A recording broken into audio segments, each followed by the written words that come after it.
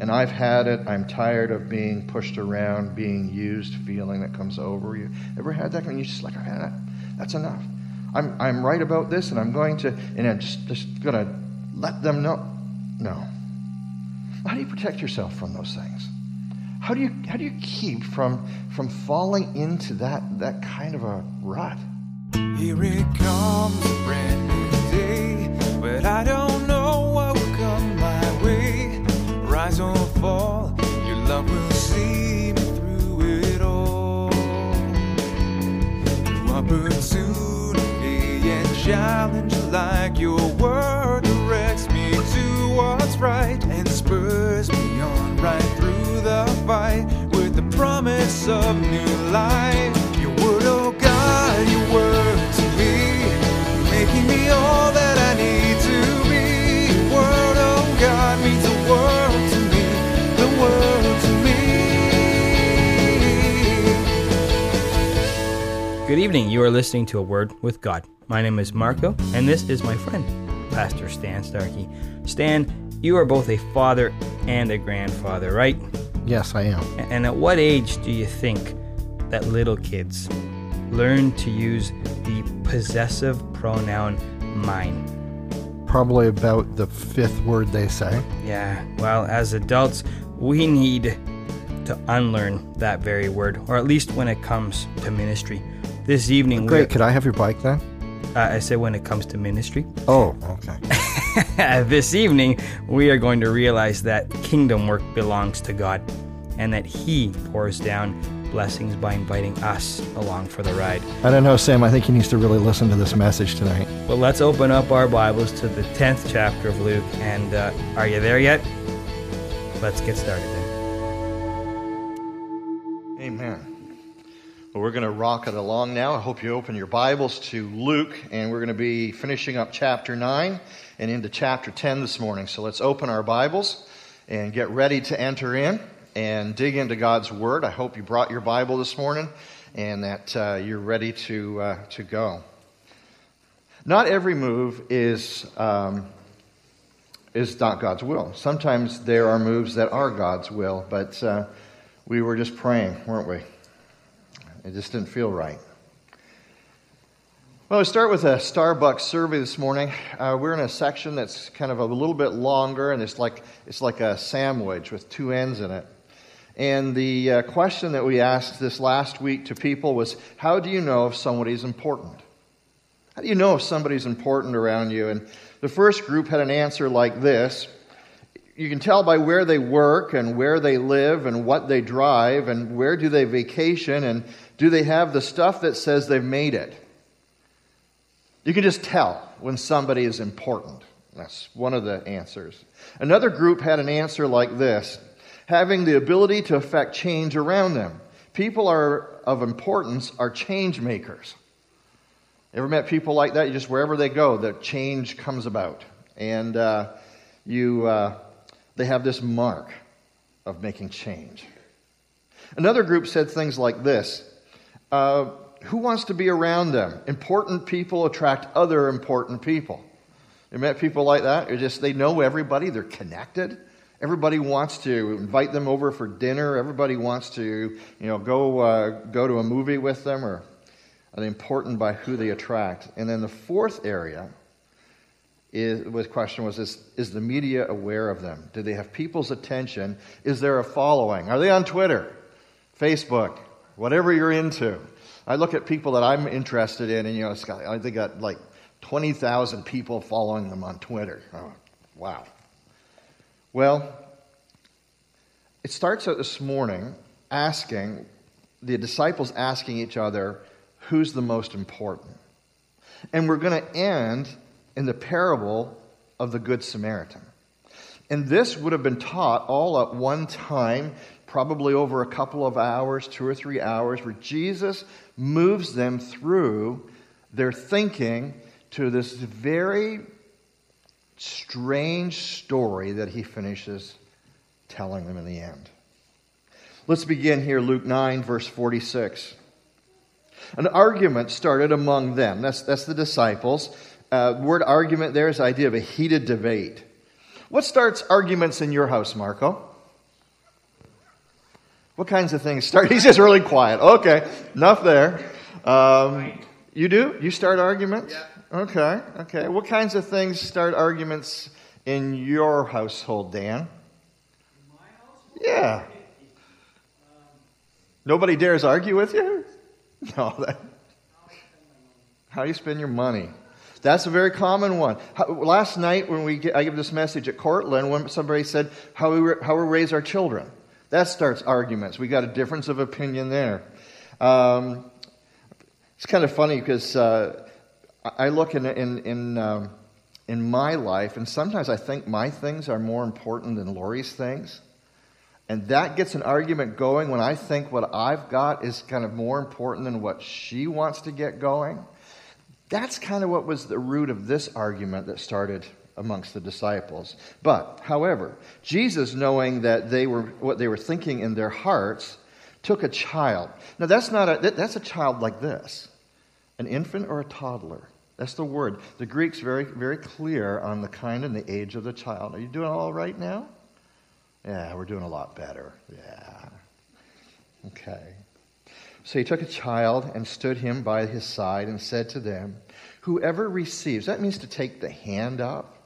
Ever you've been leading a child and you take their hand, you go down the street with a toddler, you don't let a toddler just kind of wander. You take their hand so that they don't wander off. Whoever receives, whoever takes the hand of this child in my name takes the hand of me. And whoever receives me takes the hand of him who sent me. For the one who is the least among you all is the one who is great. The picture that he has there is that Jesus is on this side holding that person's hand. The Father is on this side holding the person's hand, bringing them through life. The important one is not the one leading, not the one making all the decisions. The important person is the one who has their hands, both hands, being held by the Father and the Son. Isn't that amazing? That is the great one in heaven. I put down here, amongst all of you, it means from the smallest. For the one who is least, the word we get micrometer, small measurement. For the one who is the smallest, the least, among all of you, is the one who is great. That's megos. Mega size is who is great. Some thoughts here. Much is accomplished. I say this over and over again, but I'm trying to keep this in my head. Much is accomplished when no one cares who gets the credit. And as we do ministry together, as we do life together, as we work as husbands and wives, boyfriend and girlfriends, wherever you're on in life, is if you can set aside the need to take the credit, life will go much smoother. Number 2, the least act of service is a partnership with Jesus and the Father. Whatever we do is a partnership with Him, is a partnership with the Son, a partnership with the Father. Whatever you do as a father, as a mother, whatever we accomplish and do as a church, it's because we're in partnership. He is the one who brings these things around. Well, some thoughts on having competition, verses 49 to 50. John answered and said, Master, we saw someone casting out demons in your name, and we tried to prevent him. Idea to hinder. Well, why did they do that? Why would they stop this guy? Because he does not follow along with us. He wasn't our people. He wasn't part of our group. He wasn't tied into doing our thing. But Jesus said to him, do not hinder him. Don't get in the way. Don't forbid. Don't deny what he's doing. For he who is not against you is for you. The guy who's serving Jesus is serving Jesus. And whether it's in this church or that church, we're working together to serve the kingdom. 2 thoughts here. We need to get out of the way of other ministries and bless them. There's going to be many times where we have opportunity to join hands with other ministry. And we can never get to the place where we think what we're doing here is better than what God is doing over there. We're in this together. We are all part of one family doing one ministry. And put down here, who's on the team? How do we know if we have affinity? How do we know if we are working with someone who is on the same team? Well, here's 4 things to look at. The first question is, who is Jesus? That's the first question you have to ask. That's where the cults all go kind of south, is who is Jesus? He is the Son of the living God. He is God in the flesh. Cults will say he's a son of God, or he's a good man, or he is something other than God in the flesh. That's the first test. Do we have affinity here? The second area is man's condition. Man is fallen. He's not able to redeem himself. Some say that there's a spark of goodness in every person. It just needs to be fanned to flame. I was up north this week, and we had a fire, and the fire had burned down low, and I put some more wood on it, and you begin to blow on the coals underneath, and it comes to flame. There are some people that say that's how people are. There's good in everybody. That's not the scriptural thing. Man is fallen. Man does not have a glowing ember of goodness in him that needs to be blown upon. Number 3, how do you approach God? Another area where the cults mess up. It's through Jesus, through nothing that we have done. A cult will say that you approach Jesus. I was just reading some stuff from a cult the other day, and it talked about the good things that you do, how you get to heaven by the works that you do. Scripture is very clear that it's not that, lest you would boast about it. Not anything that we've done. Put down here, what is the gospel? Paul asked that question a number of times. Here's Paul's short version of what the gospel is. That Jesus was born of a virgin, lived a sinless life, died on the cross, was raised on the 3rd day, ascended to God on high, and will return for his church. Those kinds of things, those are the key questions. Who do we work with? Who's part of the kingdom? Because remember, Paul said there's another gospel. There's the gospel of Jesus Christ, and then there are other gospels, others of a different kind, right, Mark? Heteros versus heteros. This is not the gospel, this is another gospel. And the cults have another gospel, another way to Jesus, another way to please God, another calling. And so, as we work together, we ask those questions. And if they have the same gospel, if they have the same message, if they have the same purpose and plan, which is to lift Jesus up on high and to bring Jesus to the forefront as God's Savior, that we work together. We're part of the same team. So maybe this summer, like, you've gotten out of the habit of like doing some things for God, or just getting connected in with your friends and talking about things. Like at Evangel Community Church, we have small groups that are built just for you. We have groups for men, we have groups for women, we have small groups around couples ministry. Like, this is the place to come and get into God's Word, find some good friendships, and start a journey together of following Jesus. Are you there, Marco? Yeah, and if you have any questions, can you call the church? You can call the church at 519-745-8151, or on that web thing. Where would that be, Marco? Evangelcommunity.com. Evangelcommunity.com. That'll get you there? It definitely will. Awesome. See you this fall.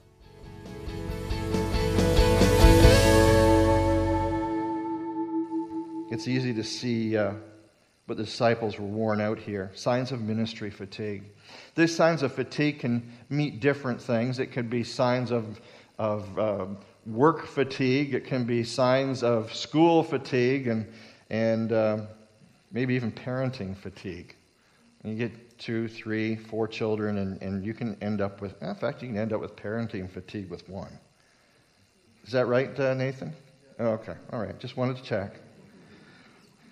Signs of ministry fatigue, prevailing tiredness that does not go away even in the face of victory.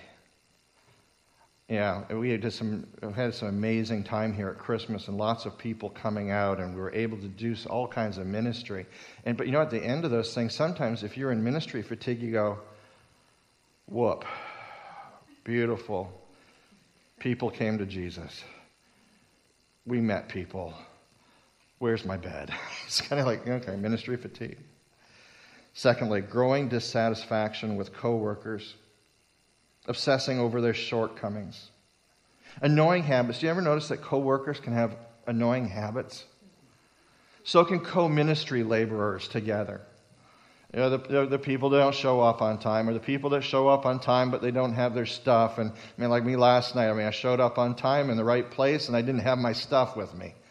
And you're like, man, is he going to learn to check his... Like, those kinds of things happen. Growing dissatisfaction with coworkers, obsessing over their shortcomings. Fourthly, inability to care about the needs of others over your own needs, either real or imagined. An inability to care. It's like, I can't get worked up about it. Ministry fatigue. Fifthly, the obstacle takes on larger than life proportions, overwhelming.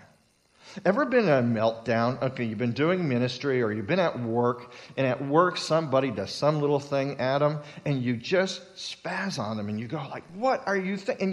And you go home and you have your cup of chai tea. I don't know why anybody drinks chai tea, but anyway, you have your cup of chai tea and your biscotti, and you're kind of back one with, and you go like, why did I get so cranked at that poor I feel like an idiot. It was just a little thing, and I blew up, and it just became right out of proportion.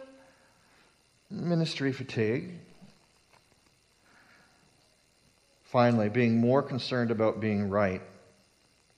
I hate God's Word because when I study God's Word, He speaks to me. And speaking to me, I wish He would just speak to you all, but He speaks to being more concerned about being right than about hurting those around you. And I've had it. I'm tired of being pushed around, being used, feeling that comes over you. Ever had that? And you're just like, I've had that. That's enough. I'm right about this, and I'm just going to let them know. No. How do you protect yourself from those things? How do you keep from falling into that kind of a rut, a destructiveness? There's 5 things here. Create times of personal rest and relaxation. If you're in ministry, get this idea that God can survive without you. It's all right to take a break. It's all right to spend time. In fact, I spend like 3 times a year, 3 weeks a year, I take aside and just go, I need to get alone with God, and I need to seek out God, and I need to hear from Him, and I need quietness. We don't deal much with quietness in our culture, and yet there are times that you need quietness to hear from Him. And so times of personal retreat, personal relaxation. Forgiveness is more important than being right. I love what James says here, is that no long-term relationships will endure without forgiveness. That's why pastors and churches switch hands so often, as they get mad at each other and they don't learn how to forgive each other. They don't learn how to say, I'm sorry, and you're forgiven. They don't know how to let it go. Pastors don't let it go. Churches don't let it go. Well, thirdly, hold your own opinion lightly and roll it off when people disagree with you. I'm not saying don't listen to them. I am saying that being upset and angry when a person disagrees with you or doesn't think your opinion is the right opinion, holding lightly to it and not getting cranked about it. Listening. Observing. Saying, is there something in what this person is saying? Is there something valid? Is there something useful that God has for me in this moment, in this statement? And this one you've heard before. Much is accomplished and life becomes simpler when no one cares who gets the credit. Cultivate that character. That you don't care who gets the credit. The glory is to go to God. Whether it's your idea or Buford's idea, doesn't matter. Whether it's your thing or somebody else's thing, it's that God is glorified and God's purposes and plans are met. And finally, take care of the reputations of those around you before you take care of your own. That's one of the first rules of being a good employer. Don't make your employees look bad. Take the blame. You may have a conversation afterwards in a back room about it, but you be the one up front. Protect your ministry team. It's hard because that cuts against the grain of saying that person is wrong. That's the reason this didn't work, or that's the reason that it fell apart last night, or it's easy to want to blame someone else and to make yourself look good. And that's the internal thing. That's what the human nature wants to do, but not in ministry. Stan, you were saying that much is accomplished when no one cares who gets the credit. Whatever we do should be in partnership with God. Can you elaborate a little more on this? Well, I mean, that's a definite thing that we have to choose to do. Because, I mean, let's be honest, we all care who gets the credit. We all like to look good. We all like to be appreciated. We all want to feel that we've done something that we can be proud of and that other people are going to respect. And so I have to choose to be different. I have to choose to not care. I have to choose to want the kingdom, to want what God is trying to do to be the most important thing there is going. Jesus said that he who wants to be the greatest has to learn to be the least. And he who wants to be greatest of all has to learn to be the servant of all. Well, I mean, that just does not make it in our culture. It doesn't make it in relationships with husbands and wives. And I see a lot of husbands and wives. And I tell you, the thing gets going when I want it done my way. I want my thing my way. I want to have to say. And I want to really, I want to make this relationship all about me. In fact, it's really cool. A few weeks ago, Ken Miles on his show in the morning played this clip called Me Church. And it kind of, the clip starts off like it's all about me. And it's kind of like that song, It's All About You, Jesus. Well, it's all about me. That's that's who we are at the innermost core. And so to choose to set aside my thing and not care about glory or recognition or having things done my way and say, Jesus, I want this done your way. What's the words? How can I lift up a brother? How can I lift up how can I make them shine? In fact, when you're in business as an employer, you learn that you get the best out of your employees when you make them look good. You let them shine. Don't worry about taking the credit yourself. You make your employees shine, and they will serve you well. Well, what about as Christian leaders? What about as Christians out there in the workplace and in our churches? If it was about making the other person saying, it's Betty who put a lot of work in on this. She's the one that holds this together. As opposed to looking at making ourselves look, I tell you, that would revolutionize any church. And I'd love to be part of a church like that. Thanks, Dan. You shared some thoughts on competition. You said that we need to get out of the way of other ministries and bless them. That we're not to think that whatever God's doing in the ministry that we're a part of is more important than what he's doing in the next ministry. So my question for you is, what if there's a ministry in the church that recruits a little more aggressively than the other, and perhaps the one that you may be a part of is left without people because they're already serving somewhere else? Well, I think that's an elder's thing, where elders have to make sure that there's some commonality served.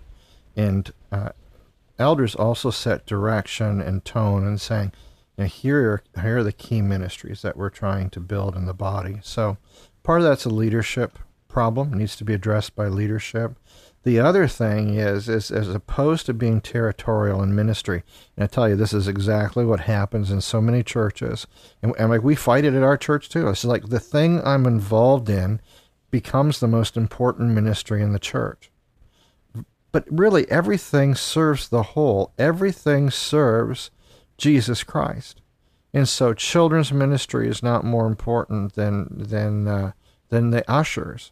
And so if you see if you see your ministry consuming a lot of resources in the church, you have to be cognizant of that and be helpful by doing your very best to hold on to your ministry leaders, doing your very best to train, to prevent burnout from happening, and to be willing to say, there's a key person that I would love to recruit, but I know there's another ministry that needs them more than mine. I tell you, that would get the attention of the elders in a church if that happened.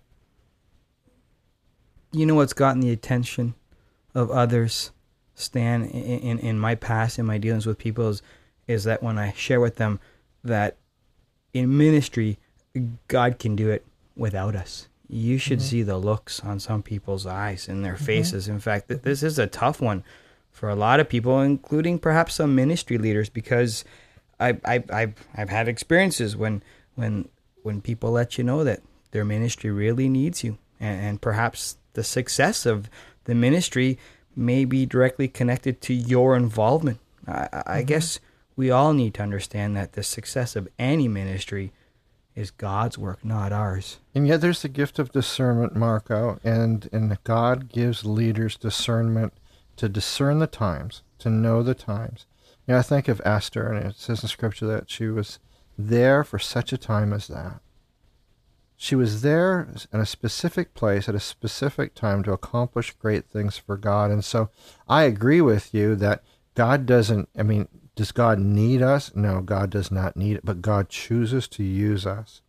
And there are times when ministry is critical, and ministry hangs in the balance, and God calls men or women forward to step out in faith and to pour themselves out for Him. I tell you, there's the act of faith.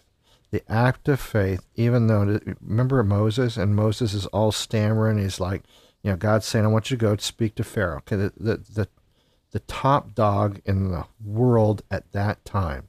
The guy was kind of like thumbs up, thumbs down, determined your life, he wanted Moses to walk before this guy and say, listen, dude, let my people go, which was not a real positive message. And Moses is stammering and tongue-tied, and he's going, I can't do this. Send my brother. He's like better equipped at this than I am. And God goes, no, you're my man. You're my guy. Go in my power and my strength, and I'll go with you. And He turned the stinking world upside down. And I honestly believe that there are many out there tonight. You have gifts and you have things that God has given you to use for the kingdom, and you're sitting on your hands and you're not using what God has given you. And He's saying, Bill, Bob, Sue, Mary, here's what I've got. Step out in faith. And we fold our hands and we refuse to submit our gifts into the hands of an almighty God. And He's waiting for our submission and our obedience. So I guess after listening to those who are trying to recruit you, the first step would be to prayerfully discern your actions. Yes, go to your elders and say, I have all these opportunities. Where strategically do you want me? Great. Well, that's it for tonight, Stan. The time sure flies when we're together. But before... You didn't say when we're having fun.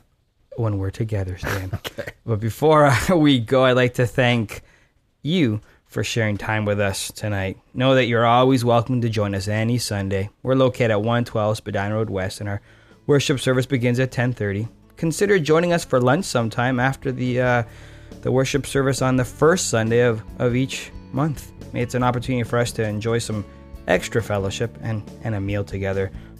This week, when you're feeling the burdens of ministry and that perhaps without you things will fall apart, I'd like to offer up some encouragement by reminding you that God can do it without us. He just chooses to include us. Take comfort in this truth. And remember, don't end your day without a word with God. Here it comes, a brand new day, but I don't know what will come my way. Rise or fall, your love will see me through it all. Through opportunity and challenge, like your word directs me to what's right and spurs me on right through the fight with the promise of new life.